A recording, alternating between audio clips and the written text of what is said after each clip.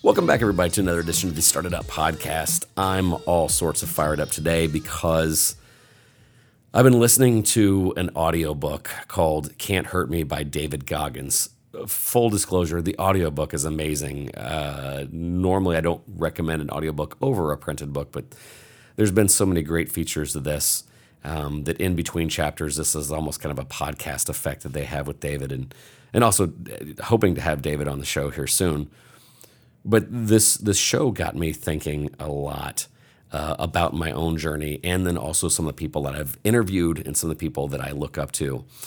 And that is, your obstacles are really the way.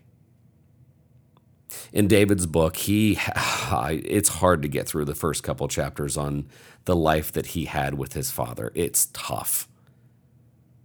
And then when he moved to, and this was kind of painful for me, a suburb, well, not even a suburb, it was a city that's pretty rural in Indiana, and I'm from Indiana, and he was pretty much the only black kid in the school, and he wasn't treated well. Also hated hearing that, but that was the truth. And at every step of the way, he had reasons to say, I can't succeed. The world's against me, my parents are against me, life's against me. Tries to get into the Navy SEALs, doesn't go well, extenuating circumstances sometimes his own problems. But no matter what, he realized and had this breakthrough that the only person who was going to save him was him. And this really made me ponder, because this is exactly what I've been really trying to teach in my class and to my own children. And I've told them time and time again, if you wrote a book about your life, would anybody read it? No one would read a book of chapter 1, scrolled through my Instagram today. Chapter 2, got on Twitter and complained about politics, religion, whatever. Chapter 3, I got into a Twitter battle with, that's not productive. Because your journey is one that of pushing forward and not responding to all the naysayers. But here's also something else that just blew my mind. I've had some awesome people on the show, and some people that I've not just been able to look up to, but then form relationships. I think chief among them is JT McCormick. His life story and what he overcame was amazing, but he also came to that realization. The only person that's going to save me is me. And he was out of necessity. So I've met all these people that had hard lives and they made the most out of it. And I've also met some people that have had the easiest life and made nothing of it. And that's kind of when it hit me. And this is the reason why I want to do the podcast. Sometimes our adversity is what exactly moves us forward. David's book, tell me I can't. His commanding officer's trying to beat him down. He's like, this fuel for my fire. And yet sometimes I listen to that and I go, wow, what do I have against me? I fully admit I have my parents loved me.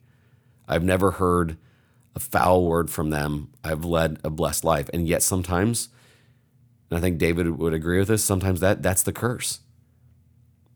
When everything's comfortable, it's hard to adjust. So while we have kind of a safe space, I don't want to be offended at all cost culture. I fear that sometimes that when you get out of that safe space and then life happens to you, it's going to be really tough, because if you haven't had any adversity, if you haven't had that fuel of saying, yeah, give it to me and I'm still going to succeed, this is a tough transition. And I know this is exactly what I want for my children, for my students, is that we live now where we talk about changing and adapting, but changing how you think is very rare. How you process your thoughts is difficult, because what's easy is what comes natural. And if we get a steady diet of it's somebody else's fault, that's toxic. And while there are some bad circumstances out there, I'm not going to deny there's not. That mindset of I'm going to do it has got to be king. All right, that's all I got today. I know that in some cases I've oversimplified some things. You're always welcome to give me some feedback. Also, our growth on our Friday podcast has been nothing short of awesome. That's where Jamal and I have a crucial conversation.